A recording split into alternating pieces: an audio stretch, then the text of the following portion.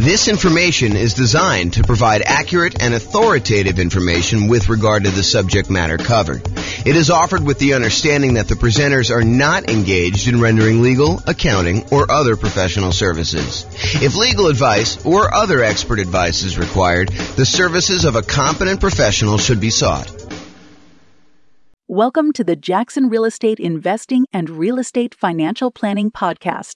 Learn all about investing in real estate in Jackson, Mississippi, with a combination of real estate financial planning and modeling with numbers specific to Jackson, plus syndicated, more generalized recordings of live and pre-recorded real estate investing classes. Not all of them specific to Jackson. Be sure to stay tuned after the podcast for a message from our sponsors. Well, good morning and welcome, everyone. I am your host, James Orr, and this is a special class. I don't know if I've taught a class on hard money and private money for real estate investors before, ever as kind of like this combined topic.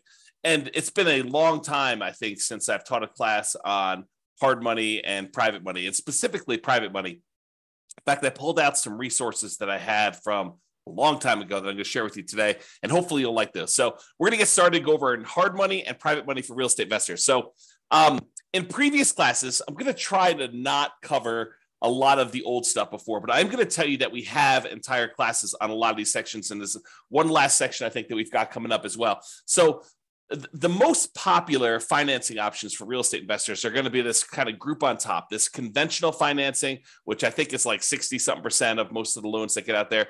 FHA, which I think is the next largest group. VA, which is the next largest group after that, I think, and that's around 10% of all loans are VA loans. Then you got USDA and portfolio loans, and the portfolio loans are the ones you get usually when you get above 10 loan limit, and or if you're doing some more unusual things with those. So those are the kind of big group of the most common financing things that you're going to do. And we have lots of classes on those. We've got classes on low down payment, no down payment, conventional financing. I've got a whole separate class on VA financing, a whole separate class on the portfolio loans that we just did. And then you've got this whole secondary group of all of the, I don't know if I'd call them miscellaneous, but they're all these additional financing options that we have covered in some parts and probably need to cover in other parts. And so there's the whole creative financing family, which includes like owner financing, wrap financing, or buying a property subject to the existing mortgage, loan assumption, the lease option, lease purchase, kind of rent to own family, the agreement for deed, the bond for deed, contract for deed, installment land contract, like all those things there. So there's that whole creative financing kind of family of different financing options that are available. And then today we're covering private money and hard money. So we'll go into some detail on those. And then you've got using home equity lines of credit, life insurance policies, self-directed retirement accounts, buying properties for all cash, and then bringing in partners that are usually using one of these other forms, except you're not qualifying for the loan yourself. So I kind of wanted to include all of those as different options. And I think we've got a class coming up to cover the HELOCs, life insurance, self-directed retirement accounts, cash, and partners ones, so kind of like a miscellaneous class to cover those last ones. But today we're going to focus in on private money and hard money. And I'm going to start with hard money. So hard money loans are not usually used when we're doing the nomad strategy, where you're buying a property, moving in, living there for a year. You're buying the property as an owner-occupant, getting usually low or nothing down owner-occupant financing rates, moving into the property, living there for a year. It's a requirement of the lender. You're going to sign a piece of paper when you get these owner-occupant loans that require you to move into the property and stay there for at least a year. And usually it's until you save up enough down payment for the next property. Then you go and you buy your next property, again, usually as an owner-occupant with low or nothing down. You move into that property, you convert the previous one to a rental, and you're able to repeat this until you have as many rentals as you want.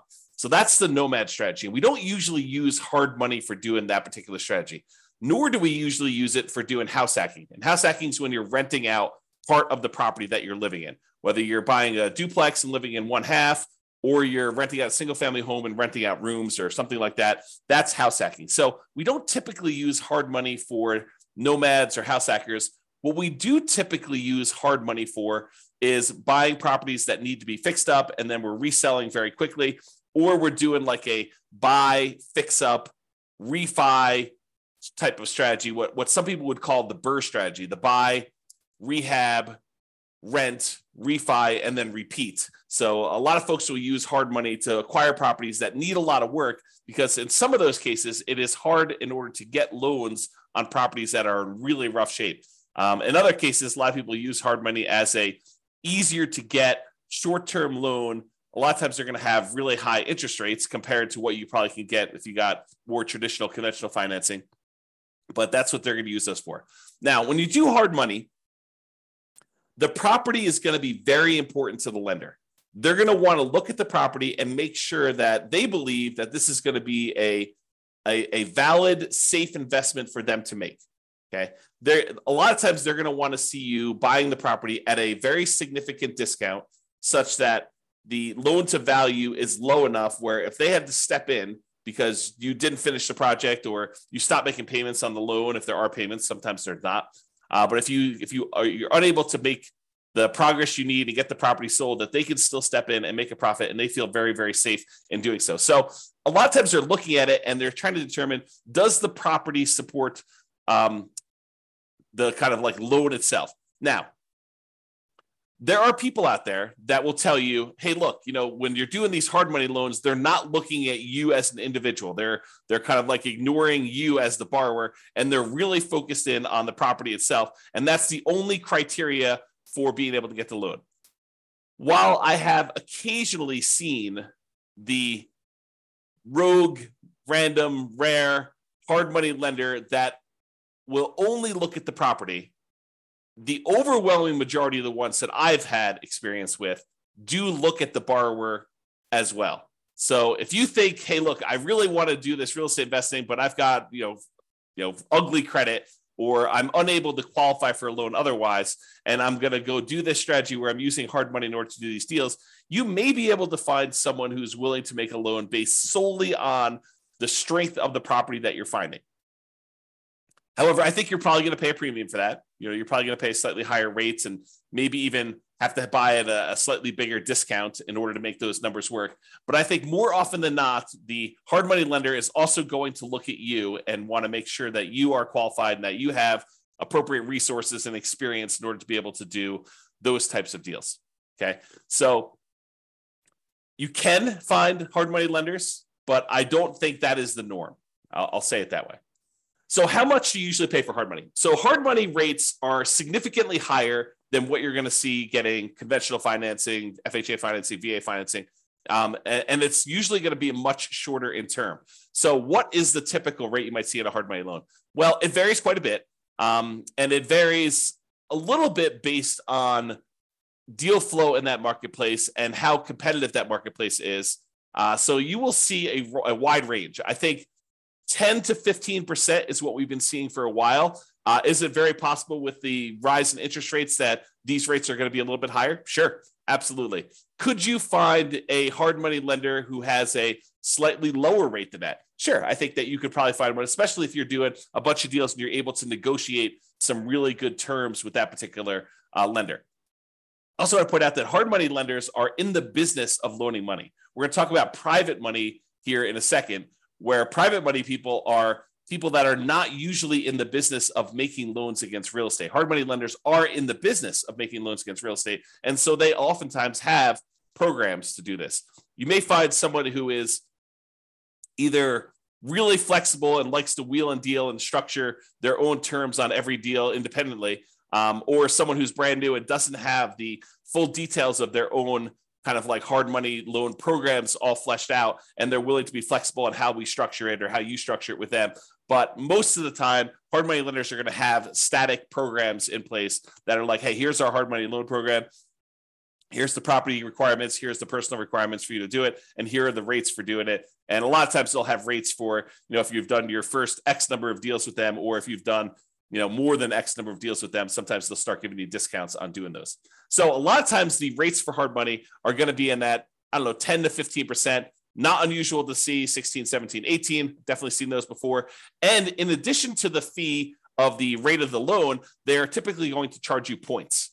And a point is a percent of the loan amount that you're borrowing. So if you're going and you're getting $100,000 loan and they're charging you 2 points, then they're charging you $2,000 in addition to the interest on the loan in order to be able to get that loan. And I don't think it's unusual to see, 2, 3, 4 points on those. There are some hard money lender companies out there that they are going and raising money from people in the general public, and the people are the actual funders of the loan. That's where the money is coming from. But the person out there seeking the kind of investors to put in the money for the loans, and then the real estate investors who are buying the properties and they're putting them together, sometimes they will collect the points on the loan.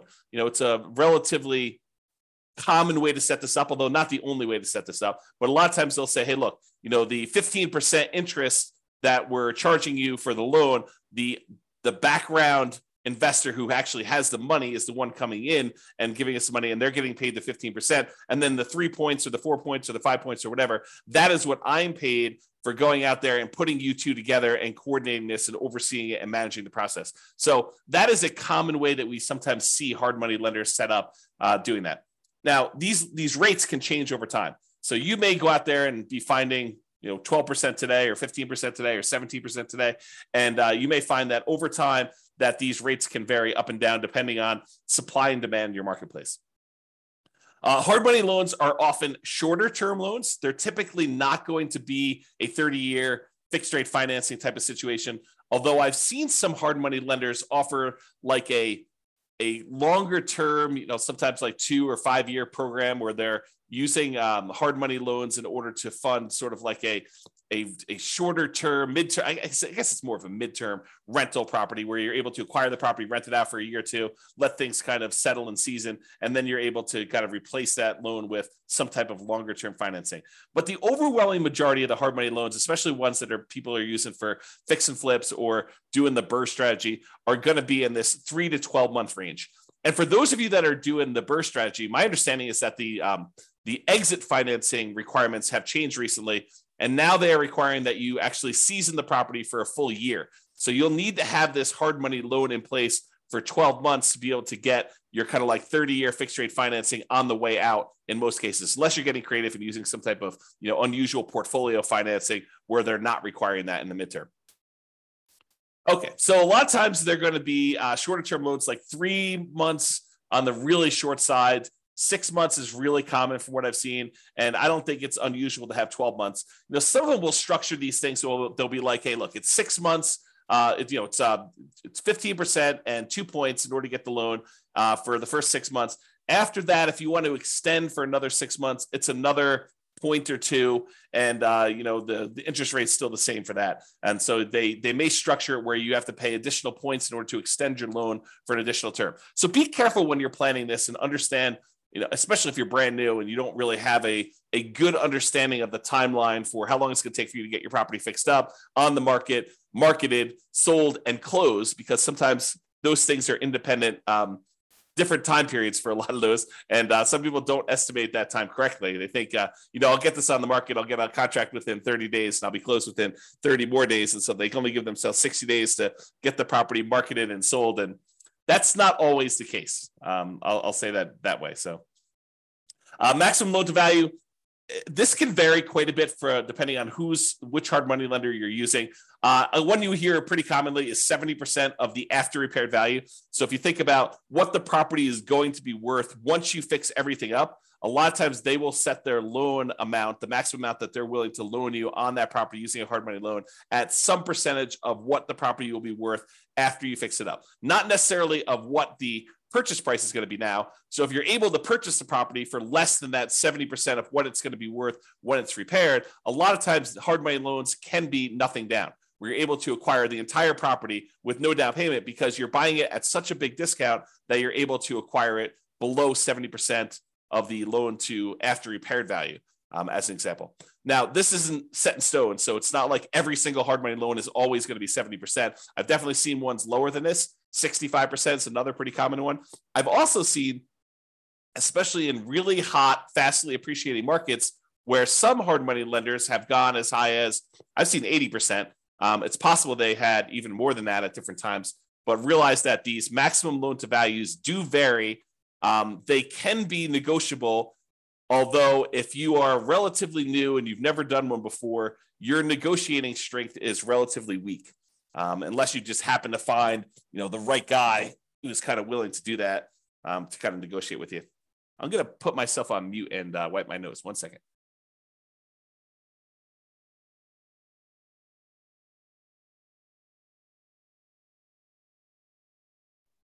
Okay, I'm back. Sorry, I had to wipe my nose there. Okay, so we talked about that maximum loan to value being in that sort of 70%, 65 to 75, I'd say is probably some of the more common numbers I've seen. Now, can you usually borrow the money to purchase the property plus the money to borrow for repairs? And in some cases, yes. But again, you have to buy the property at a low enough price where the lender is willing to include the money for the repairs. It's not like you could buy the property for less than 70% ARV, and then in addition to that, they will loan you the extra 10% you need in hard costs in order to do the repairs on the property. No, it's usually that is the limit. Whatever they tell you is their maximum loan to value is going to be their limit, and that would include repair money. So a lot of times for some investors where it's hard to find these properties and the numbers are tight, they're not able to buy these really deeply discounted, especially compared to the maximum loan to value. A lot of times the real estate investor coming in is going to buy the property using some type of hard money loan, and then they're going to use some other source of money, sometimes the cash that they have their own, or in some cases they're willing to use a credit card or to borrow money in order to do the repairs on the property, knowing that they're going to be reimbursed when the property closes at the end. So realize that you may need to do more than just the hard money loan to do these if you don't have any money of your own to be able to access that. Some people will use a combination of their Home Depot credit card or a regular credit card to do some of the contractor stuff that they're unwilling or unable to do. So they'll kind of mix and match and spread the load out all over, kind of across all those. However, if the hard money lender is going to loan you money to do some of the repairs, most of the time they're going to escrow the money for repairs. So it's not like you're going to buy the property and you're able to buy it at a big enough discount where they're also able to finance the repairs, and the repairs are, let's say, $15,000. It's not like the hard money lender, in most cases, some of them may, but in most cases, they're not going to just give you an extra $15,000 at closing that you're going to be able to just sort of have and use for living expenses or whatever. No, they're going to actually say to you, okay, here you go. We gave you the money to buy the property. Now go ahead and do this amount of work in stage one, and then we're going to review that work was done, and we will release the money to pay for the work that was done. So they'll kind of do it in stages, make sure that you got the work done. Then they will release the money for you to pay your contractors and buy your supplies and stuff. And then they'll say, okay, now do stage 2 work, and they'll have all that done. And sometimes there's a stage 3, or sometimes there's not.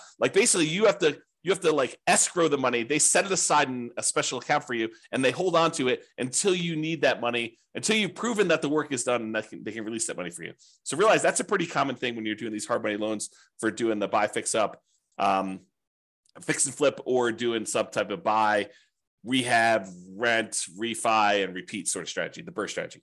Okay. Let's see here. I think right now we are seeing, and this is very market dependent, but typically we're seeing more money than deals right now. There's more money on the sidelines where they're looking for higher rates of return than there are deals to fund. And so that typically puts downward pressure on interest rates and loans and stuff like that. Again, this is very market specific. I'm sure in some markets there are more deals than there are money out there. And with the rise in interest rates and the alternative things that people can invest in and get a good return on their money, maybe there is less money seeking these hard money loan situations than there was in the past. So realize that could change over time as well. Now, another thing about hard money loans is that sometimes they could be used in conjunction with other financing.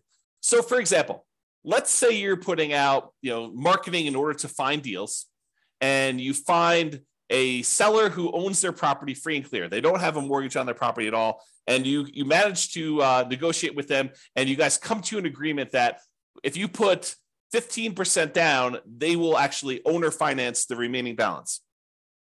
So one thing you could do is you could come in, you'd have to negotiate this, of course, but you could come in with a hard money loan, put 20% loan to value, first position, hard money loan on the property at whatever it is, 15% and 2 points, where then you're able to get 15% that you're going to give to the seller as the money that they require down in order to do the owner financing type situation. And then you've actually pulled out 5% in this example as cash that you can use to hold the property, make monthly payments while you're getting it occupied, do any fix up that is required in order to get the property where it needs to be, do some marketing, maybe even pull out, in some rare cases, a little bit of your profit when you acquire the property to kind of fund your marketing, to reimburse you for the marketing you paid in order to get the deal done. So you can use hard money loans as a way to put down payments in conjunction with maybe some other type of creative financing. Now, are you going to be able to do what I just described if you're trying to do like conventional financing or FHA financing or VA financing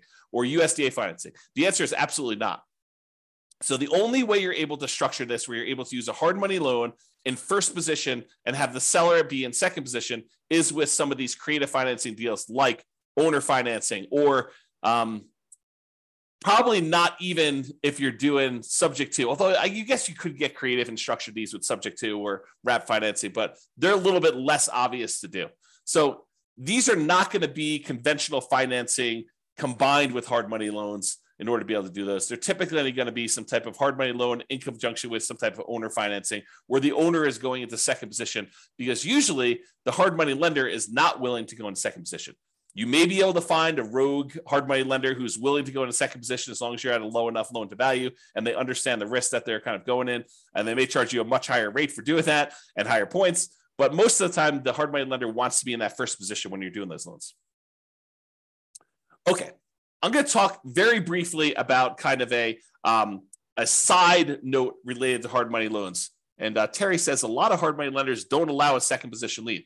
Yep, I think that is true, Terry. If the loan to value is low enough, though, there are some hard money lenders who would absolutely be willing to be in first position with a very low balance loan. For example, you have a $200,000 property and you want to borrow $40,000 on that thing, and you want to use a hard money loan to do that, and the seller is in second position. I think a lot of hard money lenders would allow you to do that. Again, it's negotiated. Not everyone is going to do it exactly like that, but you're right. There are some that will not allow a second position, especially if it's a high second position. Like you're borrowing 70% loan to value and they have you put a 30% second there on there for the rest of the money. That's probably not going to fly.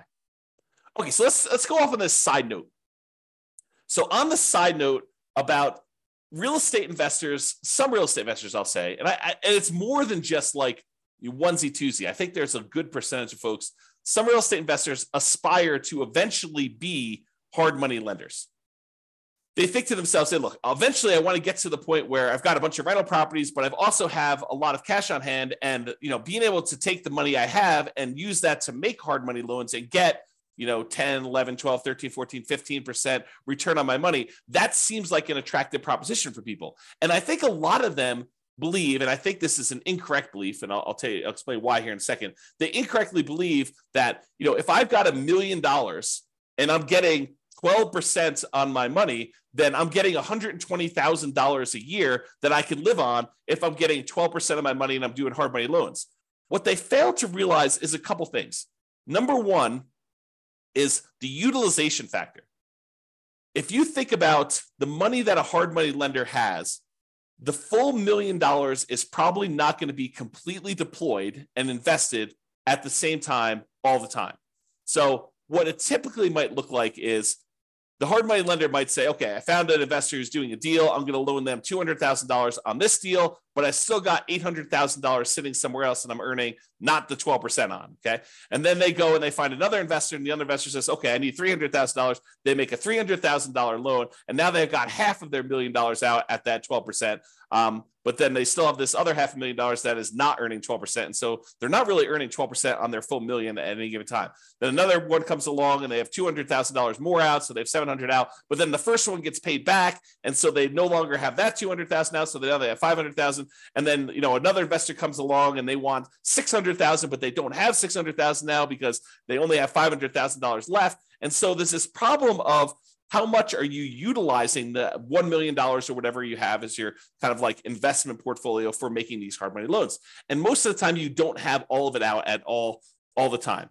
Now, some people, some real estate investors will choose to use some type of home equity line of credit on an investment property or their owner occupant property, and they will use that as a buffer. And instead of collecting the full 12%, maybe they're paying depending on when they got the loan, 3, 4, 5, 6, 7% on the money that they're coming out with their HELOC, but then they're loaning it out at 12%. And so they're getting the spread, but they're not borrowing the money unless they actually are using it. So you don't have as much of, I guess it's a different utilization problem for doing that. So realize that if you're trying to do this hard money thing, if you're kind of aspiring to do that as a real estate investor, utilization is going to be a key factor. Getting and keeping all of your money out as much of the time as you possibly can is going to be an issue for a lot of folks. And it is sometimes solved by doing like these home equity lines of credits where you're sourcing the funds from somewhere else and then you're using that, or you're becoming like a hard money lender where you're going out and you're finding a pool of investors that have money that they want to invest,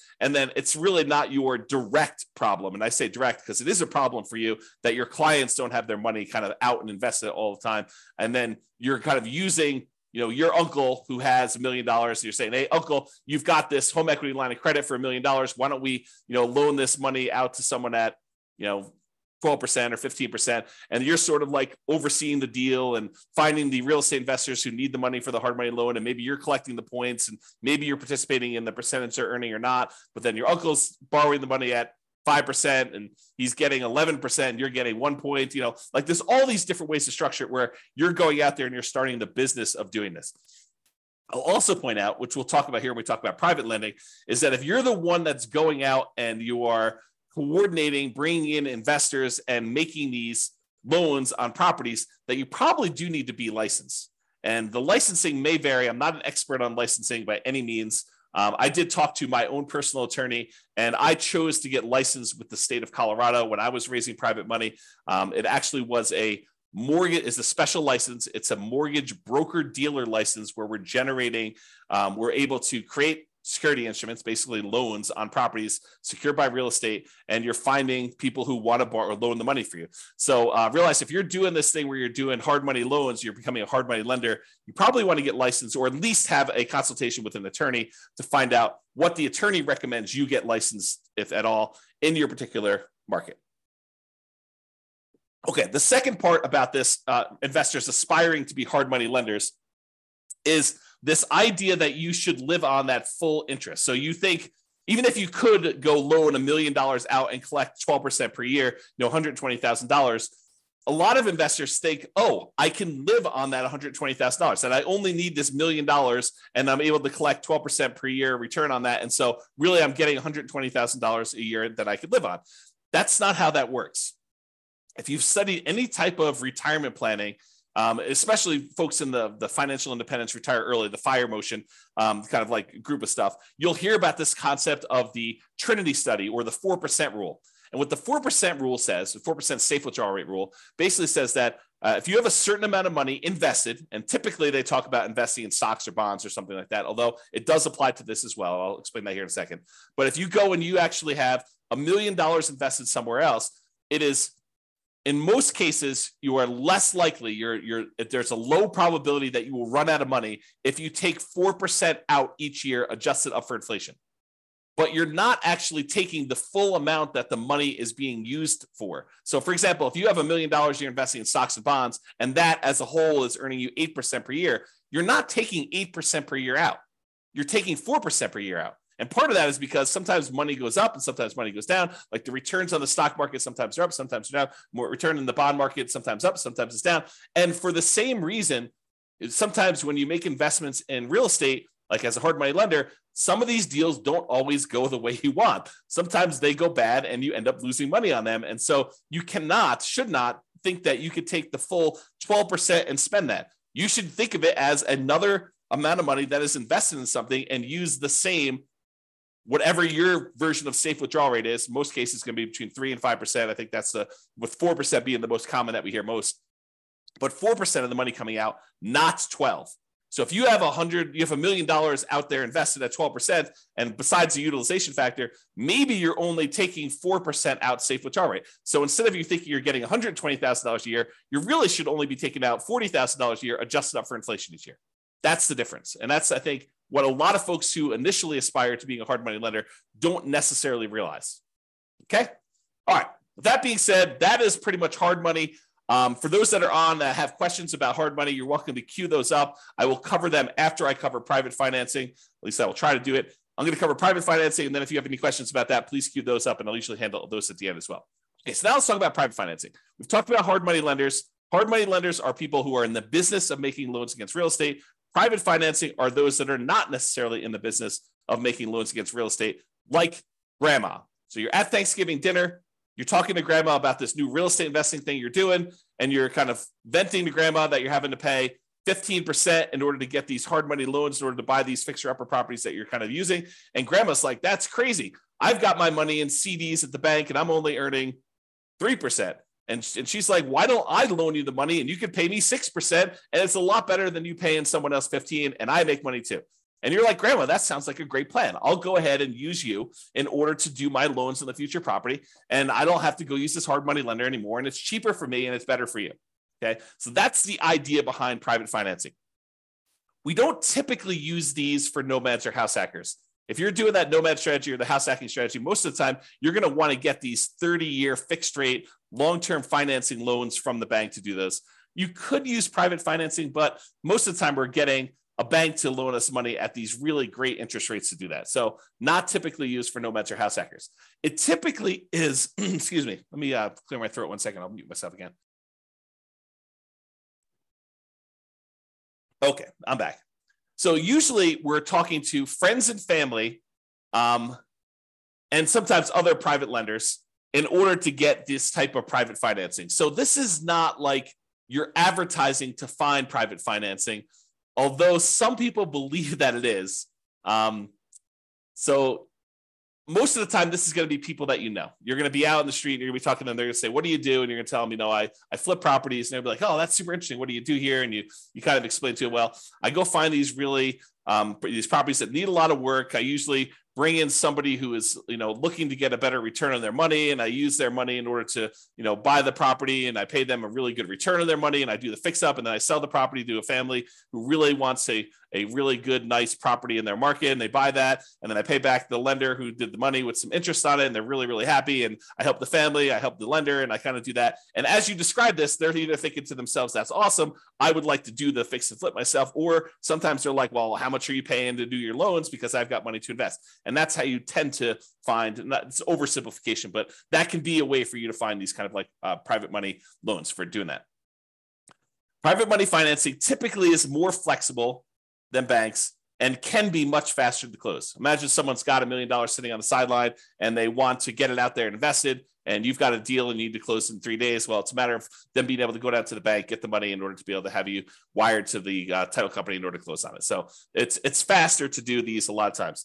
The relationship is extremely important when you're doing these private financing. It's really their trust with you is going to be a major factor in doing this. Unless they're sophisticated and they're analyzing the deal and underwriting the deal themselves, most of the time they're trusting that you are going to take care of them, that you're the expert, that you know what's going on, and that you've qualified this as a good deal, and that you personally are guaranteeing the loan and are going to pay them back.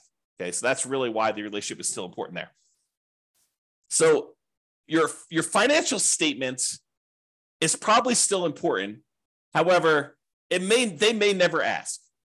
Okay, but they may ask you, hey, have you done these before? You may see like the normal range of questions that someone who is skeptical about giving someone that they know at different levels. If it's grandma, she probably knows you pretty well, but this could be, a coworker or something like that who but doesn't really know you super, super well. So they may ask you some questions about your financial situation in order to qualify for that. What is the typical range for private financing? It's all over the place. It's whatever you can negotiate, but I think in that kind of like 4 to 8% range is probably in the ballpark, probably more toward the higher end with interest rates going up. And this can change over time. As money becomes more expensive, people feel less compelled to move to do something like this when they can get 5% in a CD. So if we see CDs go up to 5 or 6 or 7%, then, they may want a premium over what they can put in the CD and get as a return on that. So the range can vary. It's completely negotiated between you and the private financing person. But, typically in that, 4 to 8% range can be there. And I think over time you find cheaper money, right? You go ask the first person, they tell you 10, and maybe you use 10 on a deal, but you're constantly looking for someone else to borrow the money. And when the next person asks you kind of like, how much are you paying? You tell them 9. And if you find someone who's willing to do 9, then you start using the 9 person, you stop using the 10 person, and you kind of work your way down until you find more and more reasonable money over time. And some real estate investors will actually, they'll have money out on deals, especially if they're using private financing for more of like intermediate term deals instead of doing like 3 or 6 months or a year. Maybe they have got like a 5-year term on their money. And if they've got lower money than what they currently have out, they will replace it and pay the old person back. So for example, let's say you have a deal where you've got money out and you can have that money out for 5 years. And let's say it's at 7%. But then you're talking to someone else, and you're telling them, okay, we're probably loading in the 6.5% or 6% range if we're doing these hard money loans, or the private money loans rather, for the next 5 years. And they're like, well, I've got, $500,000 I'd like to place right away. And you're like, okay, well, I can replace you. I can replace someone who've got a little higher financing. Are you okay with that? And you kind of work it out between all of them. And you replace the higher 7% ones with now 6.5% or 6% money. And you're able to kind of like do that. Now, the other thing you could do, this is like part of the negotiation strategy if you decide this is a way you'd like to operate, but you could tell people, look, I've got, $500,000 out right now at 6%. If you want me to place your money right away, it'd have to be good enough for me to be willing to pay off that 6% one and have your money out there. They may say, well, I'd be okay with 5.5 as long as you're using it right now and you're going to keep it out there for 5 years. So you negotiate the terms of whatever you're willing to do. And then you could kind of use the existing financing you have in order to improve your position and kind of do that money there. Okay. With that being said, I want to warn you about something, and I want you to understand why this can be potentially problematic and why we're specifically talking about it with private financing. So sometimes you will go find a private financing person who is wanting to loan you money where they don't need the money right away. They don't need the return right away. They're kind of like okay with getting a really good return, but they don't necessarily need the cash flow right now. So for example, one of the more common ones is someone has a self-directed retirement account where they want to loan you the money. Whether they get paid interest monthly or they get paid their interest all in one big lump sum at the end when you pay back the entire loan, they don't care because the amount of money in their account is not actively being used as they're kind of like growing this account there. So they don't really care if you're making monthly payments. So you're really putting their investment into the deal, and their deal, the amount that you owe them, is actually increasing over time. And there may be some advantages for you to do this. I'm not going to get into deal structuring, but there may be some advantages for you to do this for improving cash flow or how you're structuring this, where this is advantageous to you, not having to make this monthly payment, at least in the short term. And so they've got, let's call it, let's say they did a smaller loan. Let's say they did a $100,000 loan on this, and they're actually allowing their interest to accrue. So at the end of the year, let's say they're getting 6%. So at the end of the year, they owe, you owe them 106. They've earned $6,000 on the $100,000 that they have out. And then the next year, you owe them 6% interest on the 106. So it's 1012 plus a little bit extra for the interest on that. So really over time, their balance is growing, and that's happening there. And then eventually you decide to replace the money that you owe them with another private lender. And you go and you pay back this $100,000 original loan plus the $6,000 in interest plus the, let's call it $7,000 interest in year 2 plus the $8,000 in interest in year 3. So you're paying them back their initial investment plus the returns that they earn. And you're doing that with money that you're bringing in from the outside from another investor coming in. What does that sound like to you? It should sound like a Ponzi scheme because you're actually paying off the previous investors, their initial investment and the return that they've earned with new money coming in from another investor. So it should sound like a Ponzi scheme to you because that's what a Ponzi scheme is, right? And then a person who's coming in, they're collecting money and they're paying out the returns and stuff by another investor coming in. So you inadvertently, without really thinking you're doing some type of Ponzi scheme, you actually came in and you said, okay, we structured this great loan. You're happy getting, the amount of money you borrowed and some interest on it. And we're allowing that interest to accrue, which is totally fine. There's nothing wrong with that in and of itself. And then over time, you're like, okay, now you want to get out of this loan.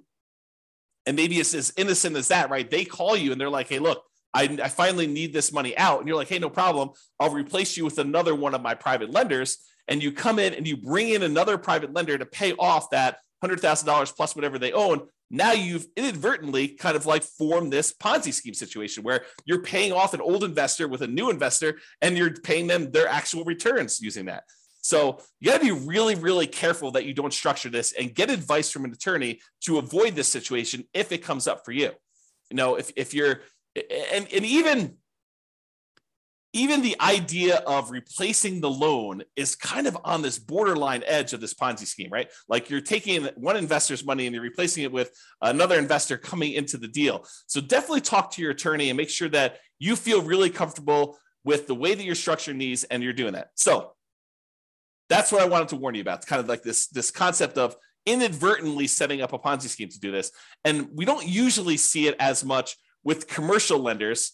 Maybe the commercial lenders don't care. Maybe, it probably is, now that I think about it, it probably is that the organizations that are going to come after you for doing these Ponzi schemes, they're trying to protect the public, not necessarily a commercial lender who is making these conventional FHA, VA loans where if you do a refinance there, they're like sophisticated institutional type of people that know about these loans. But someone who's a consumer on the street, they're trying to protect the consumer. It's a consumer protection law and situation in that particular case. Okay. So I wanted to cover that in case you never thought about it that way. If you decide, hey, I really want to do this real estate investing thing, and this idea of going out there and finding friends and family, people that I know, contacts that I know, and raising money in order to be able to accelerate my ability to do deals, if you're going to get really serious about that, you may decide to go out and start talking to people in a more formal process rather than just off the cuff at Thanksgiving dinner. You're like, hey, look, I want to tell you a little bit more about, what I've been doing. And, if you want to, I'll sit down and I'll walk you through exactly how this all works. And maybe you form like a little PowerPoint presentation, or maybe put together a little PDF, or maybe you decide to go talk to them about, like how your deals are structured and what the deal looks like that someone could come in and do. So eventually, if you plan on doing this more than just like a off the cuff one-time deal with Uncle Joe or grandma, and you decide you want to go out there and make this part of your business, you're probably going to want to formalize this a little bit more. So I will share with you, for the folks that are kind of like got access to the recordings and stuff, I will share with you an old PDF. I'll kind of let you glance at it really quick, but I'll share with you an old PDF that you may want to use as sort of a very rough sample starting point of what you may want to use as a baseline for creating your own private financing presentation there.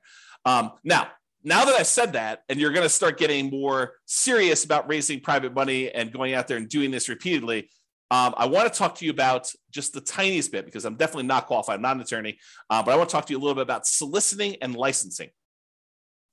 So if you are going out and you are soliciting people to make an investment and you're creating a security instrument, you're basically creating a security. Someone gives you money and they're relying on you to get a return from that. And you're having that secured by real estate in this particular example. So you're going and creating an investment for them where you're collecting money and you're advertising. Even if it's word of mouth advertising and talking to people about it, that is still a form of advertising, even if it's not printed. But if you're going to go and do that, you need to become aware of the licensing laws required and the advertising restrictions that you have by doing this type of solicitation. So this is sort of I'm not going to teach you to go do this because I'm not an expert on it and I don't know different states' laws and stuff like that. But I will tell you, I did talk to my attorney when I was doing this more seriously. And my attorney advised me to go get the license that I was required to do, which I told you in the state of Colorado. I don't know what it is in your other states. It's a mortgage broker dealer license. That's what it was. And there were definitely restrictions on what you can and cannot say and what you can and cannot advertise in order to do this. And so realize that this is not a Wild West. You can say or do whatever you want. You got to be really careful about promising returns. You got to be really careful about letting them know about the actual risks that there are for them to invest in this stuff. This is not a riskless investment, like really nothing is, as we found out recently by putting money in the bank with FDIC insurance. This is not a riskless investment either, and they should understand what the risks are. And you probably should have written risk disclosures prepared by an attorney, and you probably should be licensed.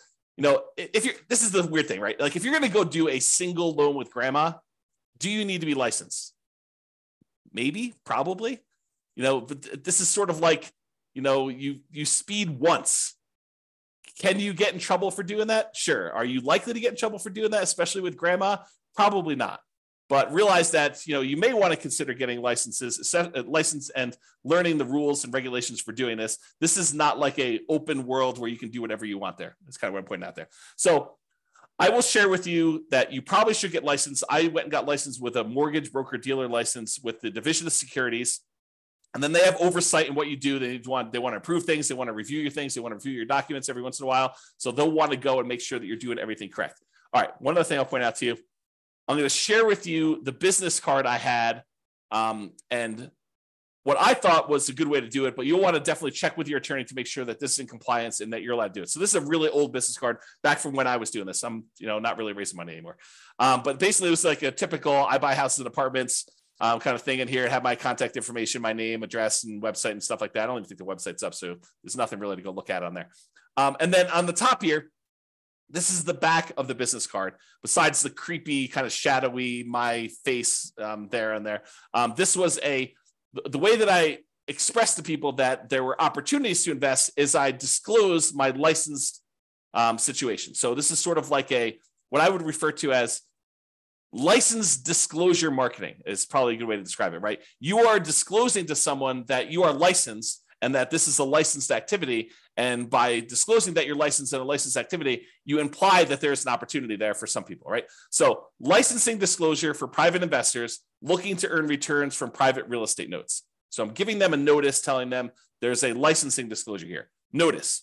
And then it was my LLC name here. The one that was the mortgage broker dealer licensing is a mortgage broker dealer licensed by the Colorado Division of Securities to create notes paying interest secured by a deed of trust on real estate for private individuals seeking those investments.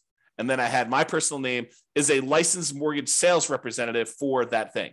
So I just disclosed to them through my licensing disclosure that I am licensed to do this in case you had an interest to do that. So that was sort of a possible workaround for directly soliciting for these loans is that you actually advertise your licensing and that this is a licensed activity and you can kind of get people there.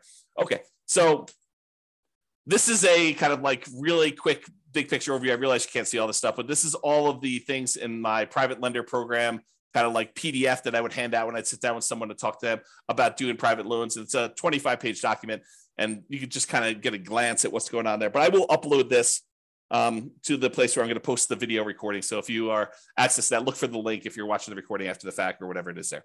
Okay. So that's all I got on private financing and the hard money lending. If you've got questions, go ahead and queue those up, but I'm going to kind of go through the conclusion here. So many traditional long-term buy and hold real estate investors will choose to use some type of conventional financing, then portfolio financing. So they're not going to deal with hard money lenders or private lenders at all. Many house hackers and nomads are going to choose to utilize the low and nothing down financing options like VA loans and USDA and FHA and conventional loans. Those buying apartments of 5+ units will likely be utilizing commercial financing, which we covered, I think, yesterday.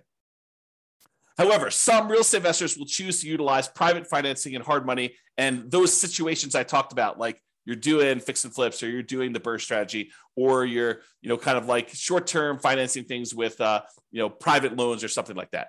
So this is especially true for those that are doing that. So that is all I've got. Any final questions before we end for today? You guys have been really quiet. Besides Terry. All right. Doesn't look like there's any questions, so I'm going to call it. Thank you, everybody. We will see you tomorrow. You're very, very welcome, Terry. See you all tomorrow. Bye-bye for now. With home prices up, mortgage interest rates up, and rents up, but not quite enough to counteract the higher prices and interest rates, cash flow on rental properties in Jackson is harder than ever. Book a call with the Real Estate Financial Planner to apply our proprietary 88 strategies to improve cash flow on your rentals. See the show notes for a link to schedule your call and improve your cash flow today. If you're a real estate agent, lender, or professional in Jackson that wants to help our real estate investor listeners, consider reaching out to learn about collaboration opportunities with this podcast. We'd love to add more value to our listeners by having you assist our investors buy, sell, and finance their real estate investments. See the show notes to schedule a call to discuss collaboration opportunities.